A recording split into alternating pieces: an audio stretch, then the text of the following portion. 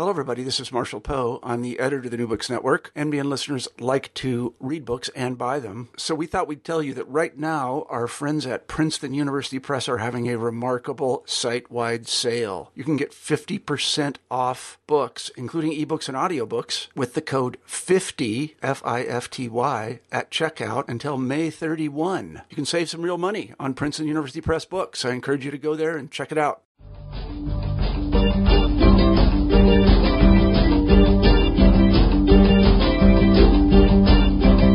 Welcome to the New Books in Philosophy channel of the New Books Network. My name is Robert Talisse. I'm professor of philosophy at Vanderbilt University. I co-host the channel with Carrie Figdor, and Carrie is associate professor of philosophy at the University of Iowa. Today, my guest is Professor Jason Stanley. His new book is titled How Propaganda Works, and it's about to be published by Princeton University Press. Stanley is professor of philosophy at Yale University. Propaganda is the name of a familiar collection of phenomena, and examples of propaganda are easy to identify, especially when one looks at the output of totalitarian states. In those cases, language and imagery are deployed by the state for the purpose of shaping mass opinion, forming group allegiances, constructing a worldview, and securing compliance. It's undeniable, though, that propaganda is employed by liberal democratic states as well. But it's also undeniable that the use of propaganda there is especially problematic, as propaganda looks incompatible with the democratic ideals of equality and autonomous self-government. It's surprising, then, that the topic of propaganda is relatively under-theorized in contemporary political philosophy. In How Propaganda Works, Jason Stanley develops an original theory of propaganda, according to which propaganda is the deployment of an ideal against itself. Along the way, Stanley distinguishes various kinds of propaganda, and he explores the connections between propaganda, ideology, stereotypes, and group identities. Stanley's central thesis is that propaganda poses an epistemological problem for democracy, as propaganda is the vehicle by which false beliefs are disseminated and opportunities for knowledge are closed. How Propaganda Works makes an important contribution to political philosophy. So let's turn to the interview. Hello, Jason Stanley. Hello, Bob. How are you doing today? Great. Well, it's good to have you on New Books in Philosophy. Thank you. Thank you for having me. And thank you, listeners, for tuning into the podcast. My guest today is Jason Stanley, and we'll be talking about his new book, How Propaganda Works, which is about to be published with Princeton University Press. Now, Jason's book takes up a range of familiar, but it seems to me surprisingly under-theorized phenomena surrounding our beliefs about moral, social, and political matters that seem oddly stubborn and prevalent, but at the same time sort of subliminal and not easily accessed and not commonly reflected on. Now, I think one of the really interesting features of the book is that Jason brings to these issues his longstanding, work on philosophy of language and epistemology.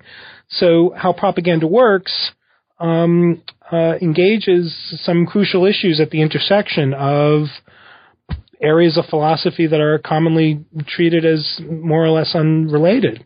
So there's a lot to talk about here.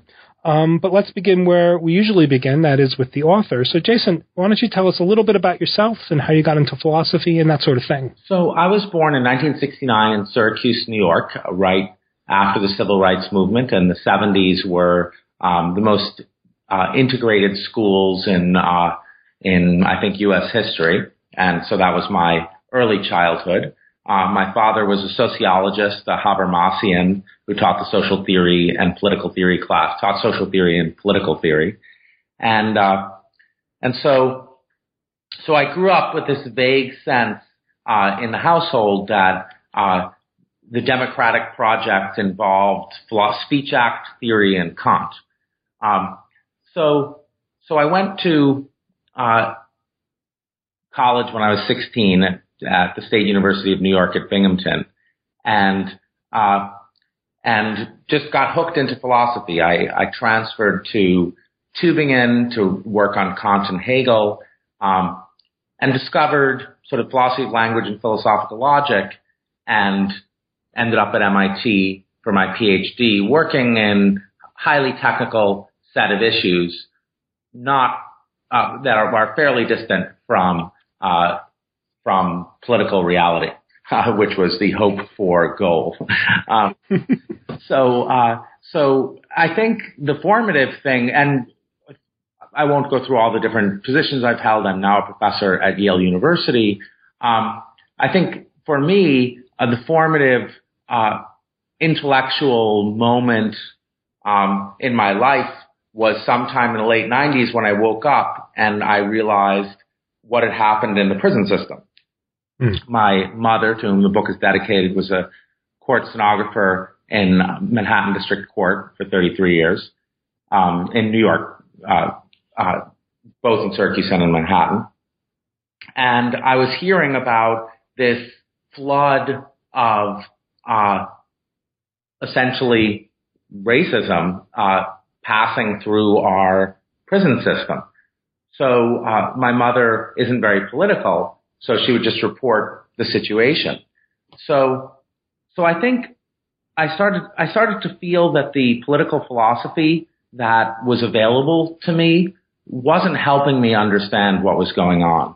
I think I'm of the generation of political philosophers in America who are affected by some of the failures of liberal democracy. We didn't come I didn't start writing right after the civil rights movement.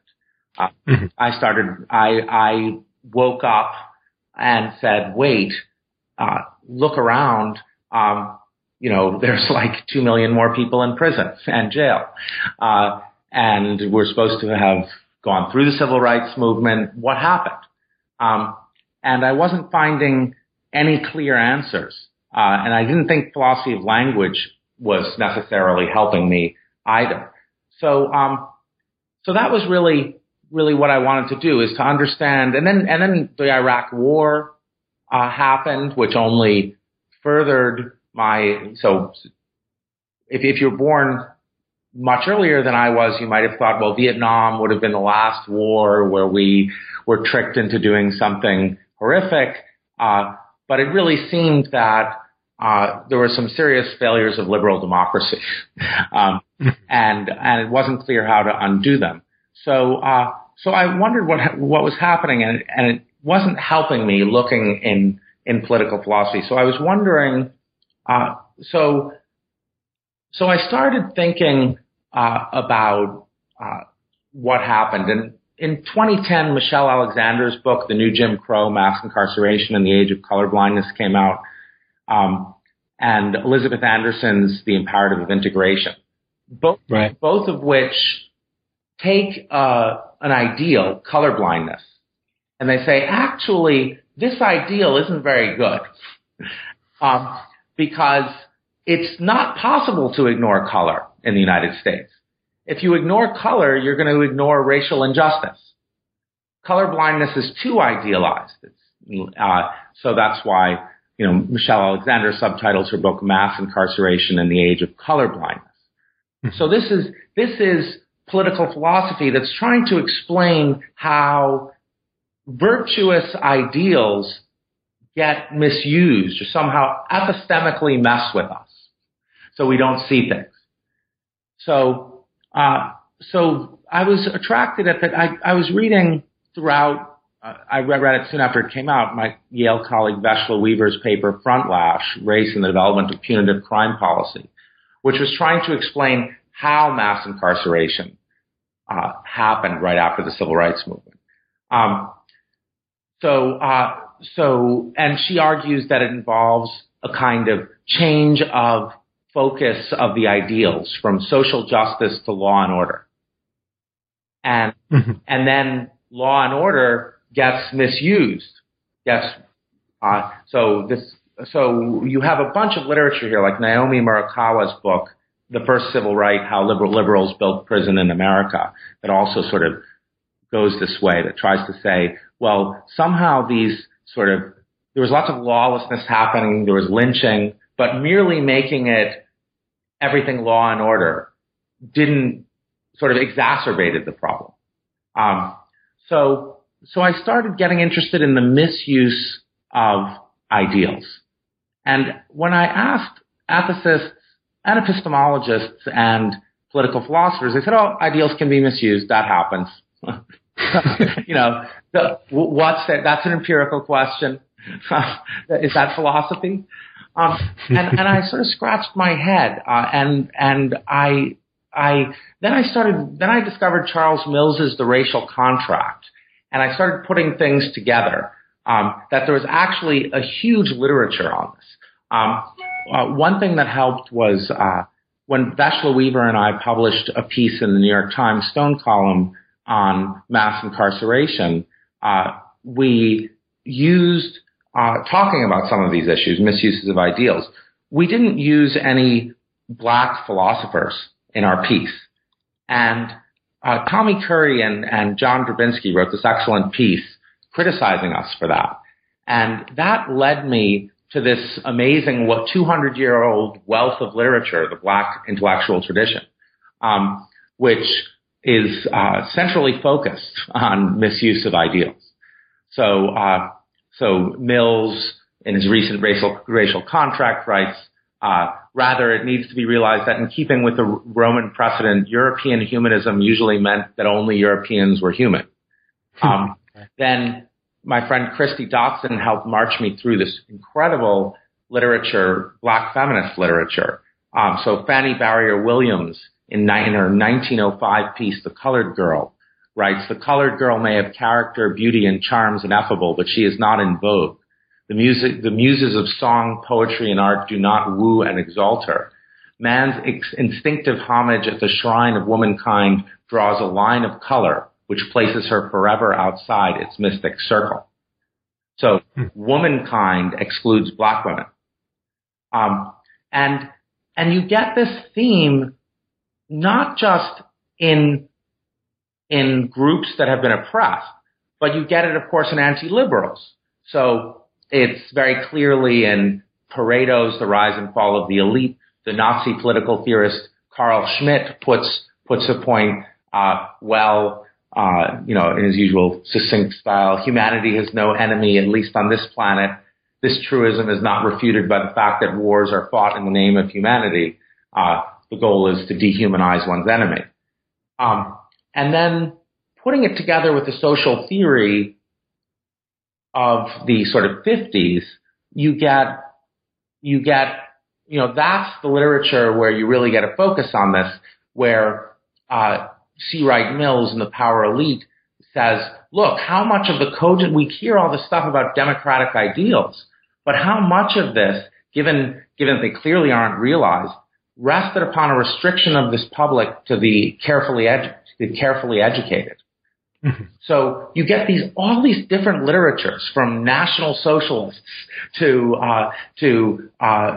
black feminists to white feminists to social theorists, making this point about the misuse of ideals and the sort of strategic misuse of ideals. And then you see this very strongly in the literature on education. In the 1900 to 1920. So there you get just one quote from Woodrow Wilson's 1909 speech, The Meaning of Liberal Education. Let us go back and distinguish between the two things that we want to do, for we want to do two things in modern society. We want one class of persons to have a liberal education, and we want another class of persons, a very much larger class, of necessity in every society, to forego the privileges of a liberal education and fit themselves to perform specific, difficult manual tasks. So that's the meaning of a liberal education. So I realized that there's very threads through Marxism, through critical race theory, through feminism, all about the misuse of ideals. And so this led me to investigate, to my characterization of propaganda, which is the use of a political ideal against itself. So I wanted to, it took me a while to sort of my initial change from philosophy of language to epistemology was because I wanted to explore this. I wanted to explore how this works, how we can be so easily tricked. And that is epistemology. Epistemology is not just the study of the necessary and sufficient conditions for knowledge. Hume didn't do that. Hume talked virtually exclusively about why we get screwed up. Why we think there are causal relations when there aren't, why we think there are objects out there when there aren't. So this is, of course, a theme of Charles Mills, saying that, in fact, a lot of philosophy was about why things go wrong. And so I wouldn't, my view is not, I wouldn't call myself an anti-liberal. I remember when the first draft of the book, I met with Noam Chomsky in March of last year, and he said, who was a professor of mine when I was a grad student, and he said, Jason, you can't have like the main figures be Carl Schmitt and Walter Lippmann. You gotta, this point is not just a National Socialist point. It's not just an anti-democratic point. It's a point that occurs, that is very clearly there in groups that have felt, the misuse of liberal ideals. So I wanted to study the structure of that misuse. And I feel that my biography ties into that. My biography is a biography of someone who lived during a time when those ideals were badly misused in my country. It was a very different time than coming out of the civil rights movement and the protests against Vietnam. And I found there just wasn't enough work on this, and it's really taken me many years to assemble all the different pieces. I had a lot of help from my family, because my father's book was on a similar subject, the technological conscience, survival and dignity in an age of expertise. And my stepmother, a political theorist, had sent me a whole pile of his books. And I had left, there were 6 boxes of books on educational theory. And I was like, well, what the heck is this? And when I met with Chomsky, he said, well, you can't write a book on propaganda without a chapter on the press or education. Right. And I said, well, you've written Manufacturing Consent. And he said, well, write on education. And I said, well, I'm not a scholar. And he said, well, if you start anywhere in the history of American education. And then I realized that my mother and my stepmother had sent me 6 boxes of books on the American education system. She knew something you didn't. Oh yeah, she sort of gamed my book this way. She sent me the libraries for chapters of them. And it turns out, there's this very dark time in the history of American education, 1900 to 1925. Vocationalism. You're a Dewey scholar, so you're aware that Dewey was heavily involved in this, trying to fight back against vocational education, trying to consign one group of society to menial labor, essentially. Well, that's right. But one of the things that comes out in the book is connecting with a lot of the sort of narrative that you're telling, because the book is really filled with these autobiographical comments about the impact of your family and some of the political events that you've witnessed in your life. But also I take it that not only did this, did these experiences go into and lead you to write the book, but you've decided to donate the proceeds of the book? That's right. I've joined the board. I looked around for a group that most reflected the kinds of thinking that I'm doing in the book about propaganda. for the case of mass incarceration, because that's one of the cases I look at in greatest detail. And I really started with a bunch of different groups, but I landed on this group, the Prison Policy Initiative. And the reason I landed on them is because they were thinking about the structure of the prison industrial complex in a way that first of all was recognized its complexity. So, for example, they're the experts on prison gerrymandering, where states count residents of a prison who are non-voting as residents of the rural area in which the prison is. And so then people are incentivized to go for prison, to push for prisons and harsh penalties.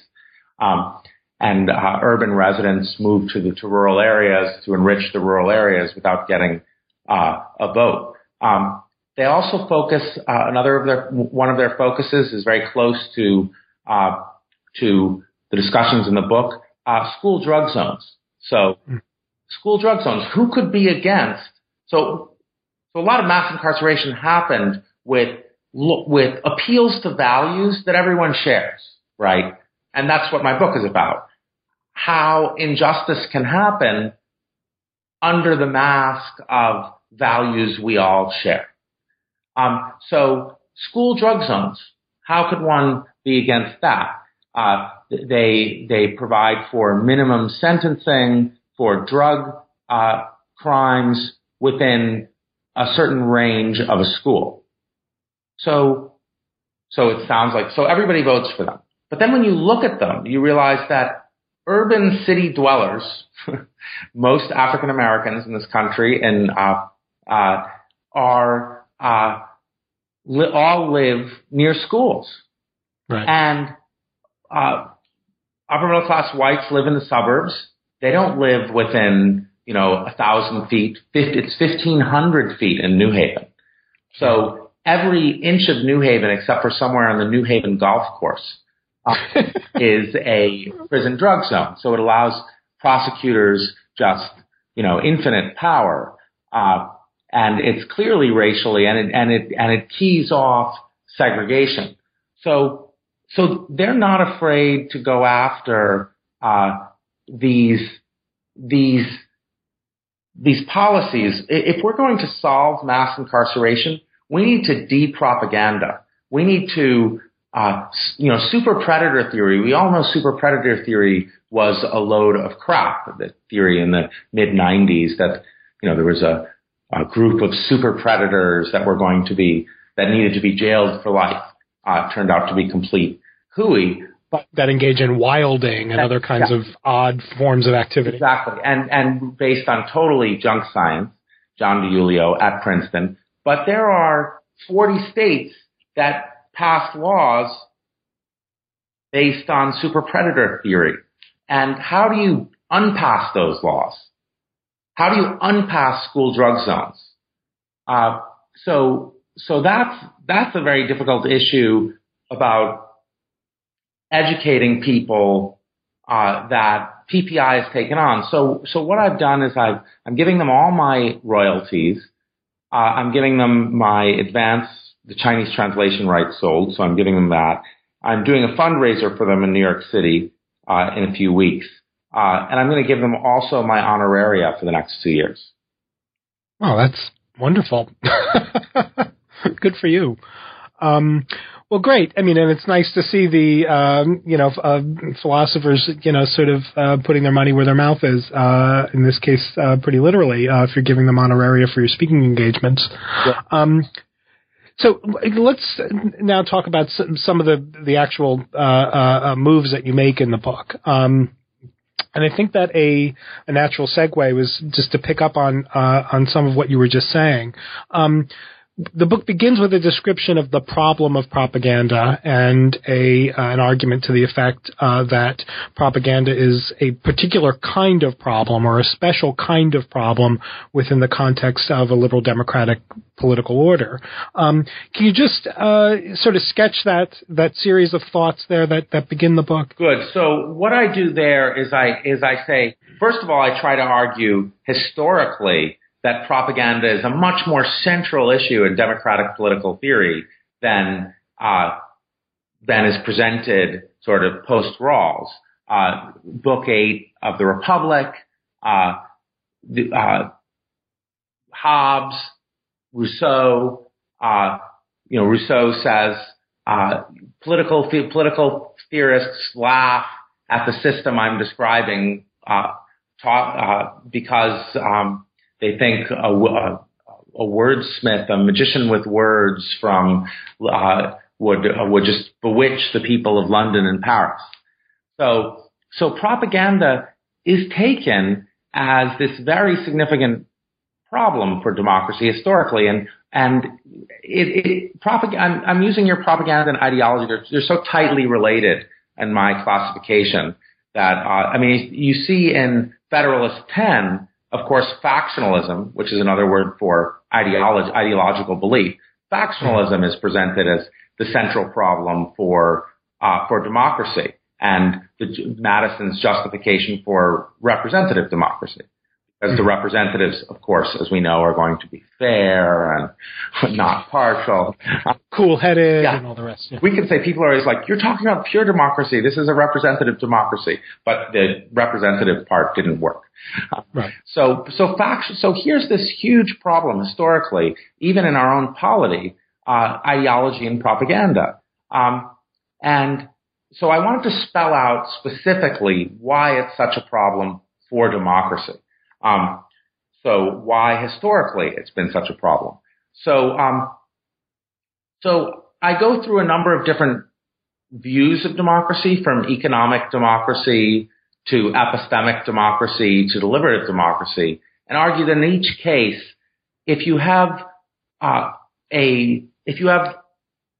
way of closing off certain legitimate paths for decision making to take, then that's going to block people from pursuing their own interests. That's going to block deliberation. That's going to block deliberation, either reflection, as in or of the talking kind. It's going to block the free flow of the sort of autonomous nature. The notion of autonomy that whatever version of democracy you endorse is going to be at its heart. So if you think autonomy involves the freedom to pursue your own life path, well, propaganda and ideology will close off certain life paths. Richard Wright speaks very movingly of this in Black Boy, how the schools taught him. Schools seemed to teach him that he could do no more than menial labor, that any other path was locked off to him. And that's because the schools were systems of indoctrination, of propaganda. So democracy, there's different versions of democracy. Each version of democracy is going to, each version of democracy requires a certain kind of freedom, different kinds of freedom for different cases. And propaganda poses an obstacle to all of them. It rules out certain choices that should be considered for the choice to have been a democratically autonomous one. Right, and would you welcome the thought, or the one way of encapsulating this, that the problem of propaganda, as you see it, is a problem of a certain kind of ignorance. I mean, sort of one of the staples of anti-democratic arguments is the sort of the ignorance of the population. Mm-hmm. This is part of what goes on in Book 8 of the Republic, and it's certainly a staple of even some people who argue for the economic theory of democracy argue for that view of democracy on these grounds, right? That people don't know enough to make good decisions. But I take it that the problem of propaganda, as you understand it, is about a different kind of ignorance, right? It's not the kind of ignorance that we're constantly reminded of when we look at these, political science polls about how few people can, name the three branches of government. Propaganda is about, as you understand it, is about a kind of inability to access and critically reflect upon, therefore, beliefs that are kind of driving your political views. Is that right? Yes. So ideology needs to be brought in here. Yeah. And because the way I end up characterizing ideology and propaganda, they dovetail perfectly together. So there's two kinds of propaganda. So I go through a lot of codicils to that. Other authors from Littman and Schmidt, Klemperer, Chomsky use different notions of propaganda than I do, and I distinguish those notions from the ones I discuss. I don't think they're fine-grained enough. So I make a distinction between supporting propaganda, which is like appeals to patriotism without reason, just merely emotional appeals, as it were. I do think emotions can be reasons and propositional attitude states, but supporting propaganda increases an ideal without a good reason. It does it sort of by appeal to emotions not backed up by evidence. So waving the flag to increase patriotism is an example of supporting propaganda, or just pictures of emotional appeals to the ideal, pictures of the Alps for Teutonic glory. But the more interesting kind of propaganda, that's the kind of propaganda you see in authoritarian states, lots of marches in authoritarian states. That's, but liberal democracies, you can see that liberal democracies have a problem with propaganda because it seems incompatible with liberal democracy to have a ministry of propaganda. Right. Whereas plenty of authoritarian states have ministries of propaganda. So I wanted to explain that. So undermining propaganda is a relevant kind of propaganda that occurs in liberal democracy, and it's connected to this misuse idea, the misuse of liberal ideals. It's, as it were, the fault. It's when you appeal to an ideal in the service of a goal that tends to erode that very ideal. So appealing to stability in invading Iraq, when invading Iraq made us less stable, arguably, appealing to law and order during the late 80s, when, for example, in Los Angeles, 50% of black men 30 and under were listed as gang members, so could be charged with conspiracy if anyone who was supposedly in their gang did anything. So you just had these massive number of people going to prison, and that was supposed to be for law and order. Or it's just a shakedown. I mean, that was the other way in which that worked out, right? That it was just a way of extracting money. Absolutely. As Ta-Nehisi Coates says, plunder is a central feature of negative feature of the American polity, and PPI takes on those aspects as well, in creative ways.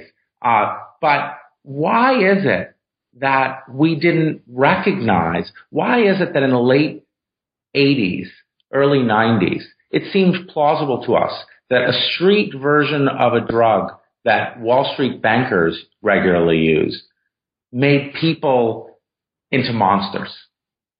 Right. The reason it did, and here I use Carl Hart's excellent book, High Price, about the drug war, which and he traces this back to the 1920s.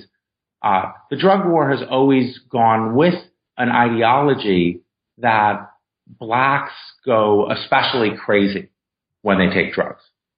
Right. And so that's why these crazy prison sentences that 17-year-olds were getting, like that Tupac Shakur sings about in Life Goes On. His friend's going to jail for 50 years.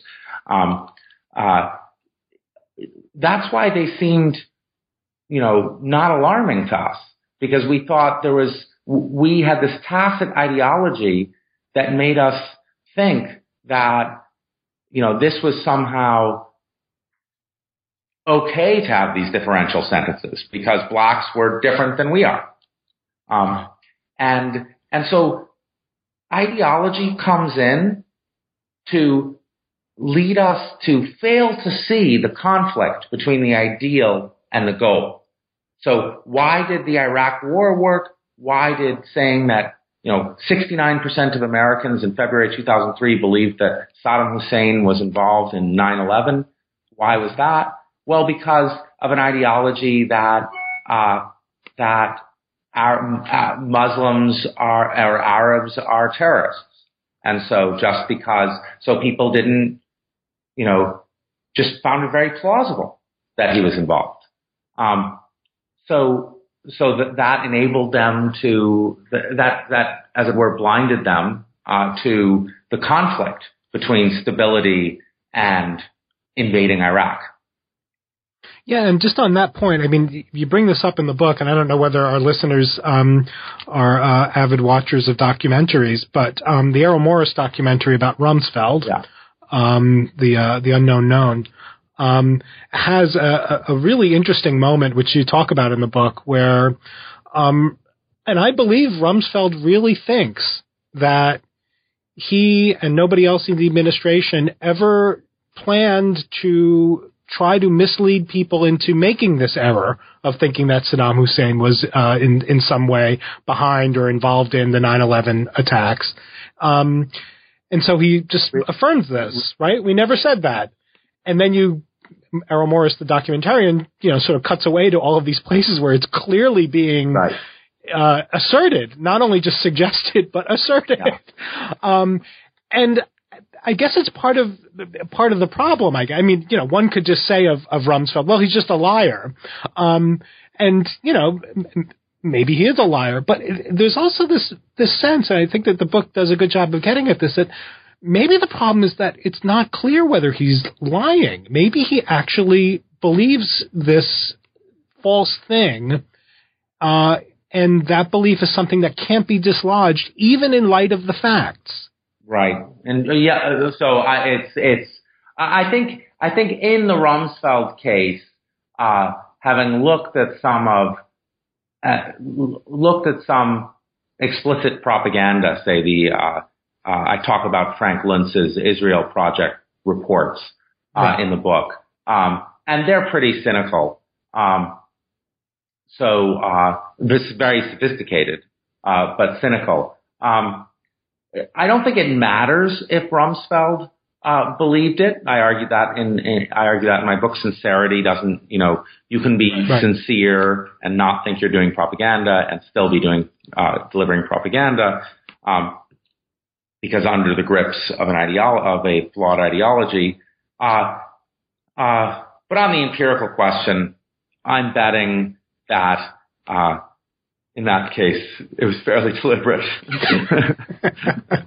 But the reason it worked is because of a widespread ideology, flawed ideology, that lumped Saddam Hussein in with deadly enemies of his. So the ideologies work. Undermining propaganda involves this contradiction. And the reason we don't see the contradiction is because we have an ideology.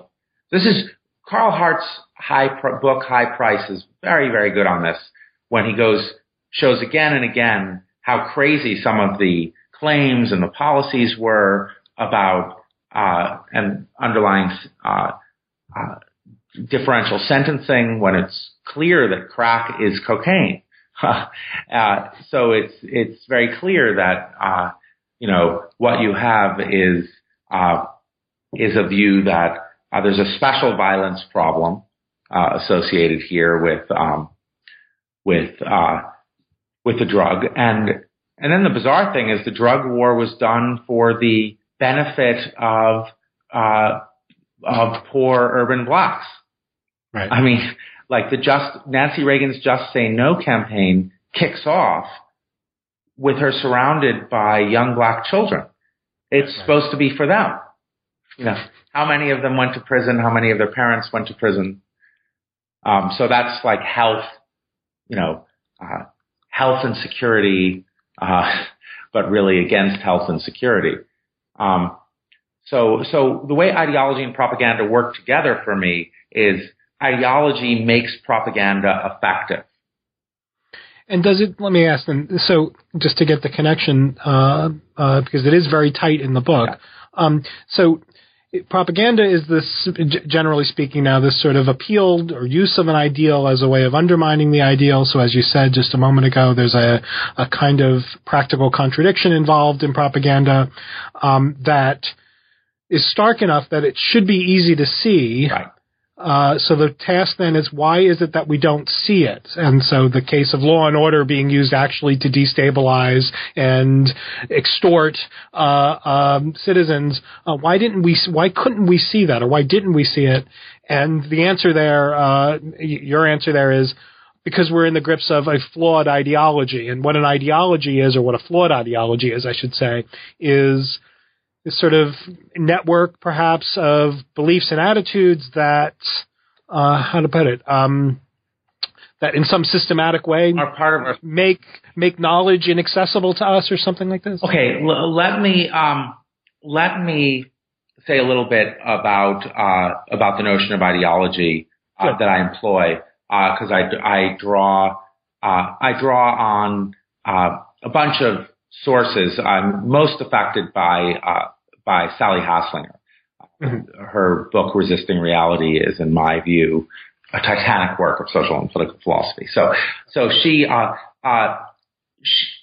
Haslinger's drawing on Tommy Shelby, a great 2003 paper by Tommy Shelby, where Shelby characterizes an ideology as a flawed social identity, sort of a social identity. So you could imagine a characteristic case being the social identity of a slaveholding family.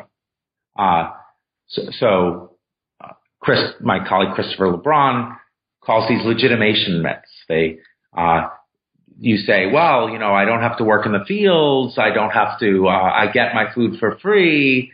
Other people labor for me. I must be better and actually deserve it.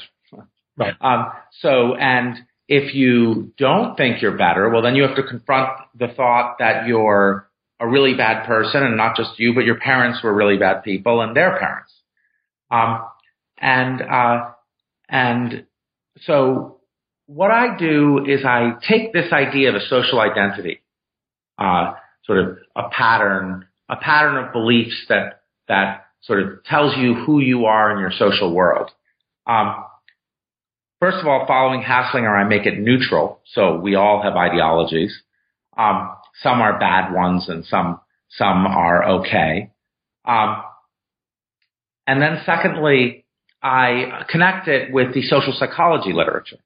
So say, for example, putting it into this framework allowed me to see what Claude Steele was doing. So Claude Steele, the great Stanford psychologist, one thing that social psychologists will tell you is, like, one incredible thing about him is he's had these two very different successes. Self-affirmation theory, which is about our need to feel like we have integrity, and stereotype threat, which is what happens when we take on negative stereotypes of the wider environment. But if you put it in this sort of framework of ideology, you can see that what he's exploring are two different facets of ideology. Self-affirmation theory is about why the privileged think they deserve it. Mm-hmm. And stereotype threat is about the ideology of the oppressed, when they take on the stigma of the oppressors. So the idea is, where you You mean the stigma ascribed to them by their the stigma ascribed to them by right. So what you have is you have these social identities, and the social identities give you beliefs that are connected to who you are, and because they're connected to who you are, they're hard to change. As I say in the book, dropping an ideological belief amounts to dropping your friends. Right. So it's not just an argument, So, it's the church you go to, it's the, or the secular humanist Unitarian, so that's the, so I think we all have ideologies. It's just that certain ideologies are democratically problematic.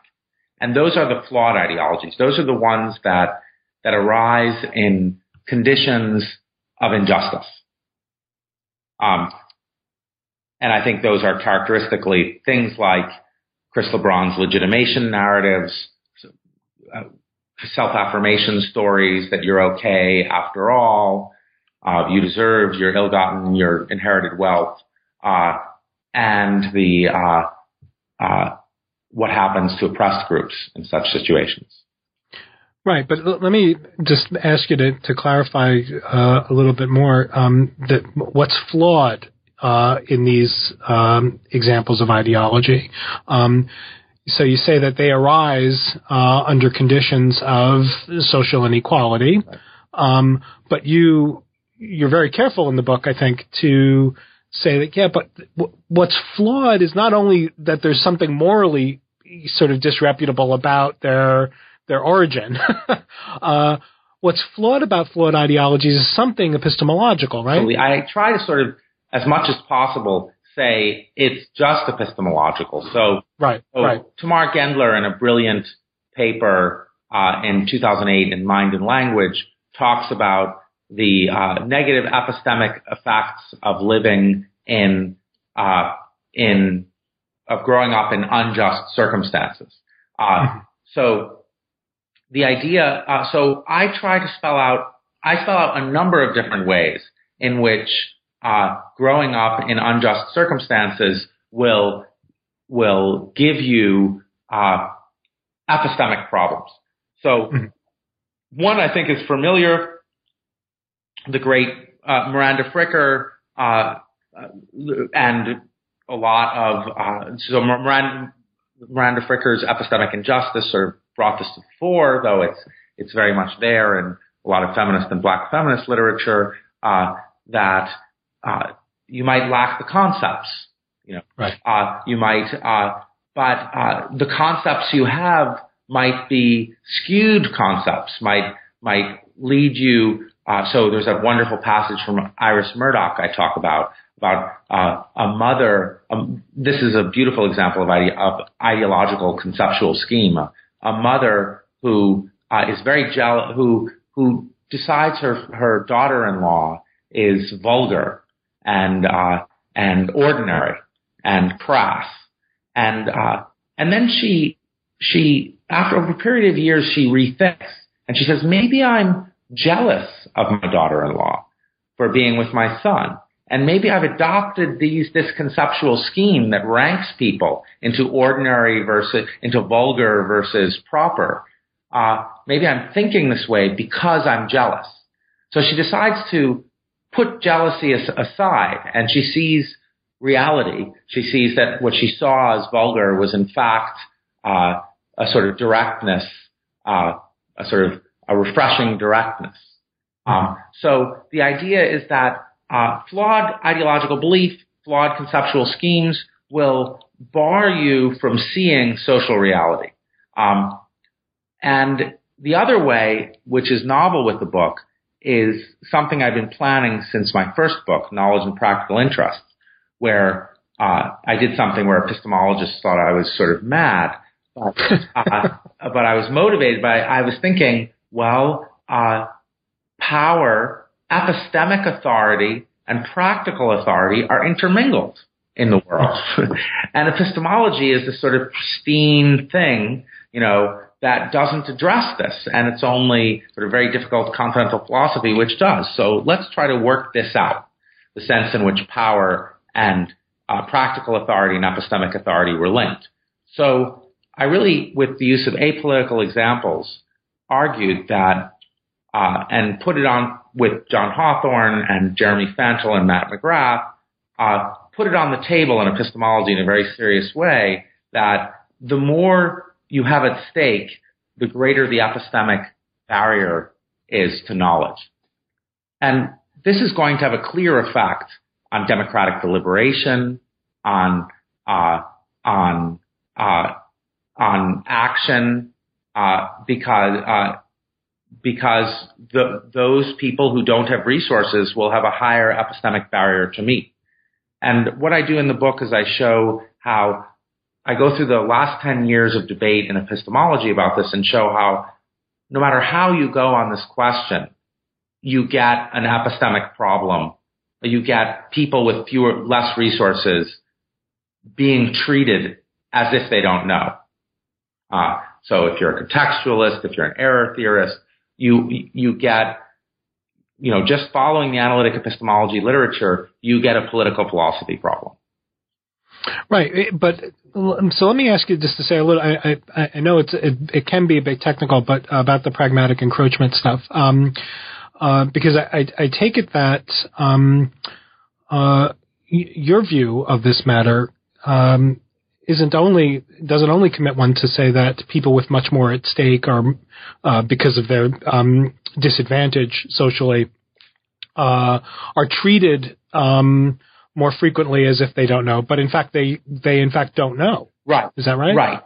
So could you spell that out a little bit more? Well, that was my view, and that's the view that in fact it's in the nature of the knowledge relation itself to be connected to practical interests. And there's kind of a simple argument for this. If you think that knowledge plays a certain fundamental role in action and deliberation. So Timothy Williamson in Knowledge and Its Limits defended the thesis, the knowledge account of assertion, assert that P only if you know that P, and the knowledge account of action, that act on P only if you know that P. And that was a fundamental principle underlying my book. And John Hawthorne and I later wrote a 2008 paper defending the action knowledge principle. I won't go into that now, but if you buy that role of knowledge in assertion and action, you face the following problem. Suppose you're not a skeptic. So you think that you know where your car is. It's in the driveway. Now suppose I ask you, so to take a bet on, you get 10 cents if you're right, and, the whole city will be destroyed with everyone in it if you're wrong. Mm-hmm. Can you take that bet? Now, if you say that knowledge is sufficient for action, then it looks like you can, and this is what Tim Williamson faced, it looks like you have to bet, the house, for 10 cents. You know where, you're not a skeptic, so you know where your car is, but so you should bet just to get 10 cents because you know it. Now, mm-hmm. Hawthorne and my solution to that, we came from thinking about that dialectic in Williamson's work. Fantle and McGrath came at it from a different point, is that when the stakes go up, that can undermine your knowledge. Right. So you could keep the knowledge assertion, knowledge action links, but only if you go for stakes sensitivity. Right. And a lot of my epistemology work is about the connections between knowledge and action. So the stake sensitivity is, we all know from the epistemology literature, our judgments about knowledge do shift. And so there's different theories about what makes them shift. And my claim is that it's in the nature of knowledge that it is connected to action in this way. So this is forced upon you. Now, what I do in the book is I show that even if I'm wrong, even if it's not part of knowledge itself, on every view that's been taken in response to pragmatic encroachment, you get the same result. Right. So, and you get the result. Let me just again try to make sure I'm getting this right, because there's something at stake both for privileged people and disadvantaged people socially. For the privileged people, they have an investment in a certain conception of themselves as deserving their privilege. Right. And to give that up is there's a risk involved or a loss involved in giving that up. So they're invested in, or they're motivated to have a certain set of beliefs about their merit, and they have an ideology that enables them to sustain the belief that they're meritorious. So there's something at stake there, and then there's something at stake also in the case of the socially disadvantaged people who are lacking resources. Exactly.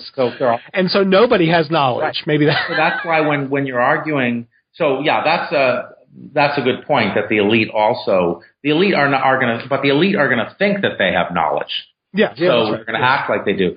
But but if you look at like an argument about raising taxes, the people, a 1% tax hike on, or like just like doing away with the estate tax, which the estate tax, only kicks in for couples $10 million or more. So it's like 5,500 families that are subject to it, but several hundred billion dollars, I think. I think it's I'm not exactly sure how, but it's some ungodly number. So now that money would do wonderfully in some program for health insurance or food stamps. But what's going on? I mean, the rich don't really need like the full 100 million inheritance. But they think they discount the claims of the needy, because, the needy really need it. So they think, they're just thinking wishfully. They're engaged in wishful thinking when they're not admitting that their poverty is their own fault. Right. So I'm excited about that aspect of the book, about bringing to bear really one of the major debates, maybe the major debate in pure analytic epistemology that was purely apolitical, and showing that it has quite dramatic political consequences. And that seems right. And it also, I think, it has a further virtue, I think, in that it enables you in the book to make a fairly compelling case for the importance of egalitarianism, broadly understood, in our conception of social justice. Absolutely. Without having to get into the muddy waters of some of the moral issues, which are highly vexed and well trodden in political philosophy. To say that it's an epistemic problem, I think cuts through a lot of what looks to me like sort of overblown and pointless at this point sort of debates in the social justice literature. You are absolutely right. That, in a sense, is the main argument of the book. That there is an argument, an epistemic argument, that democracy requires egalitarianism. Right. Because without egalitarianism, we're going to, Madison's clear about this. Factionalism comes from people having unevenly divided landholdings. So that's right. It's an epistemic argument. It's an argument that this system of government requires egalitarianism just to work. Not for moral reasons, but just otherwise, it's not any kind of democracy. Well, excellent. So you've been very generous with your time, and we've covered a lot of ground. What's next? You're going to pursue more political philosophy? Yes. Well, I'm going to continue to pursue political philosophy. I'm thinking about a paper for the rest of my career. I have another paper that I'm working on the role of neutrality as a philosophical ideal. I guess that's sort of related to this. It's sort of related to my view that everyone has an ideological viewpoint. So I'm thinking about ideals like neutrality, which is kind of a liberal ideal. It's kind of like the epistemic version of colorblindness, I suppose. Right. And I have a paper arguing that neutrality doesn't really make sense as an ideal. I have a book. I'm working on a book on I think it's tentatively called the History of Meaning, which is a book on the development of the theory of meaning and formal semantics. I hope actually to include some political philosophy in it, because of issues about, I have a sort of line about why Rawls doesn't really like truth in politics and why Habermas doesn't either.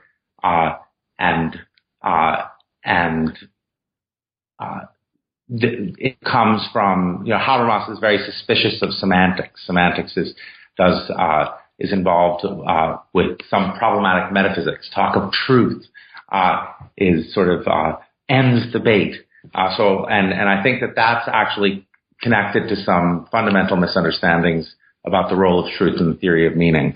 So I see myself going forward continuing to mix all the areas of philosophy. I'm problem-driven and not topic-driven.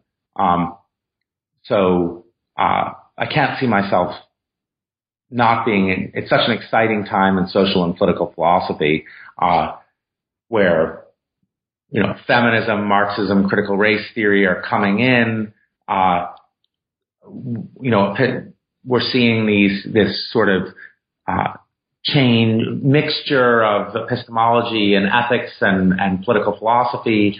And I see myself continuing to explore issues in the theory of meaning, in epistemology, that have social and political import. Well, that sounds great. I'm a big fan of interlap, sort of exploring the intersection of epistemology and political philosophy, particularly democratic theory. So I look forward to seeing more work on that from you. Thank you. You've been very generous. The book is How Propaganda Works. Thanks so much, Jason, for joining us on New Books in Philosophy. So much, Bob. Wonderful interview. You've been listening to my interview with Professor Jason Stanley of Yale University. We were talking about his new book, How Propaganda Works, which is newly published by Princeton University Press. I'm Robert Talisse, your host. This is New Books in Philosophy. Thanks for listening.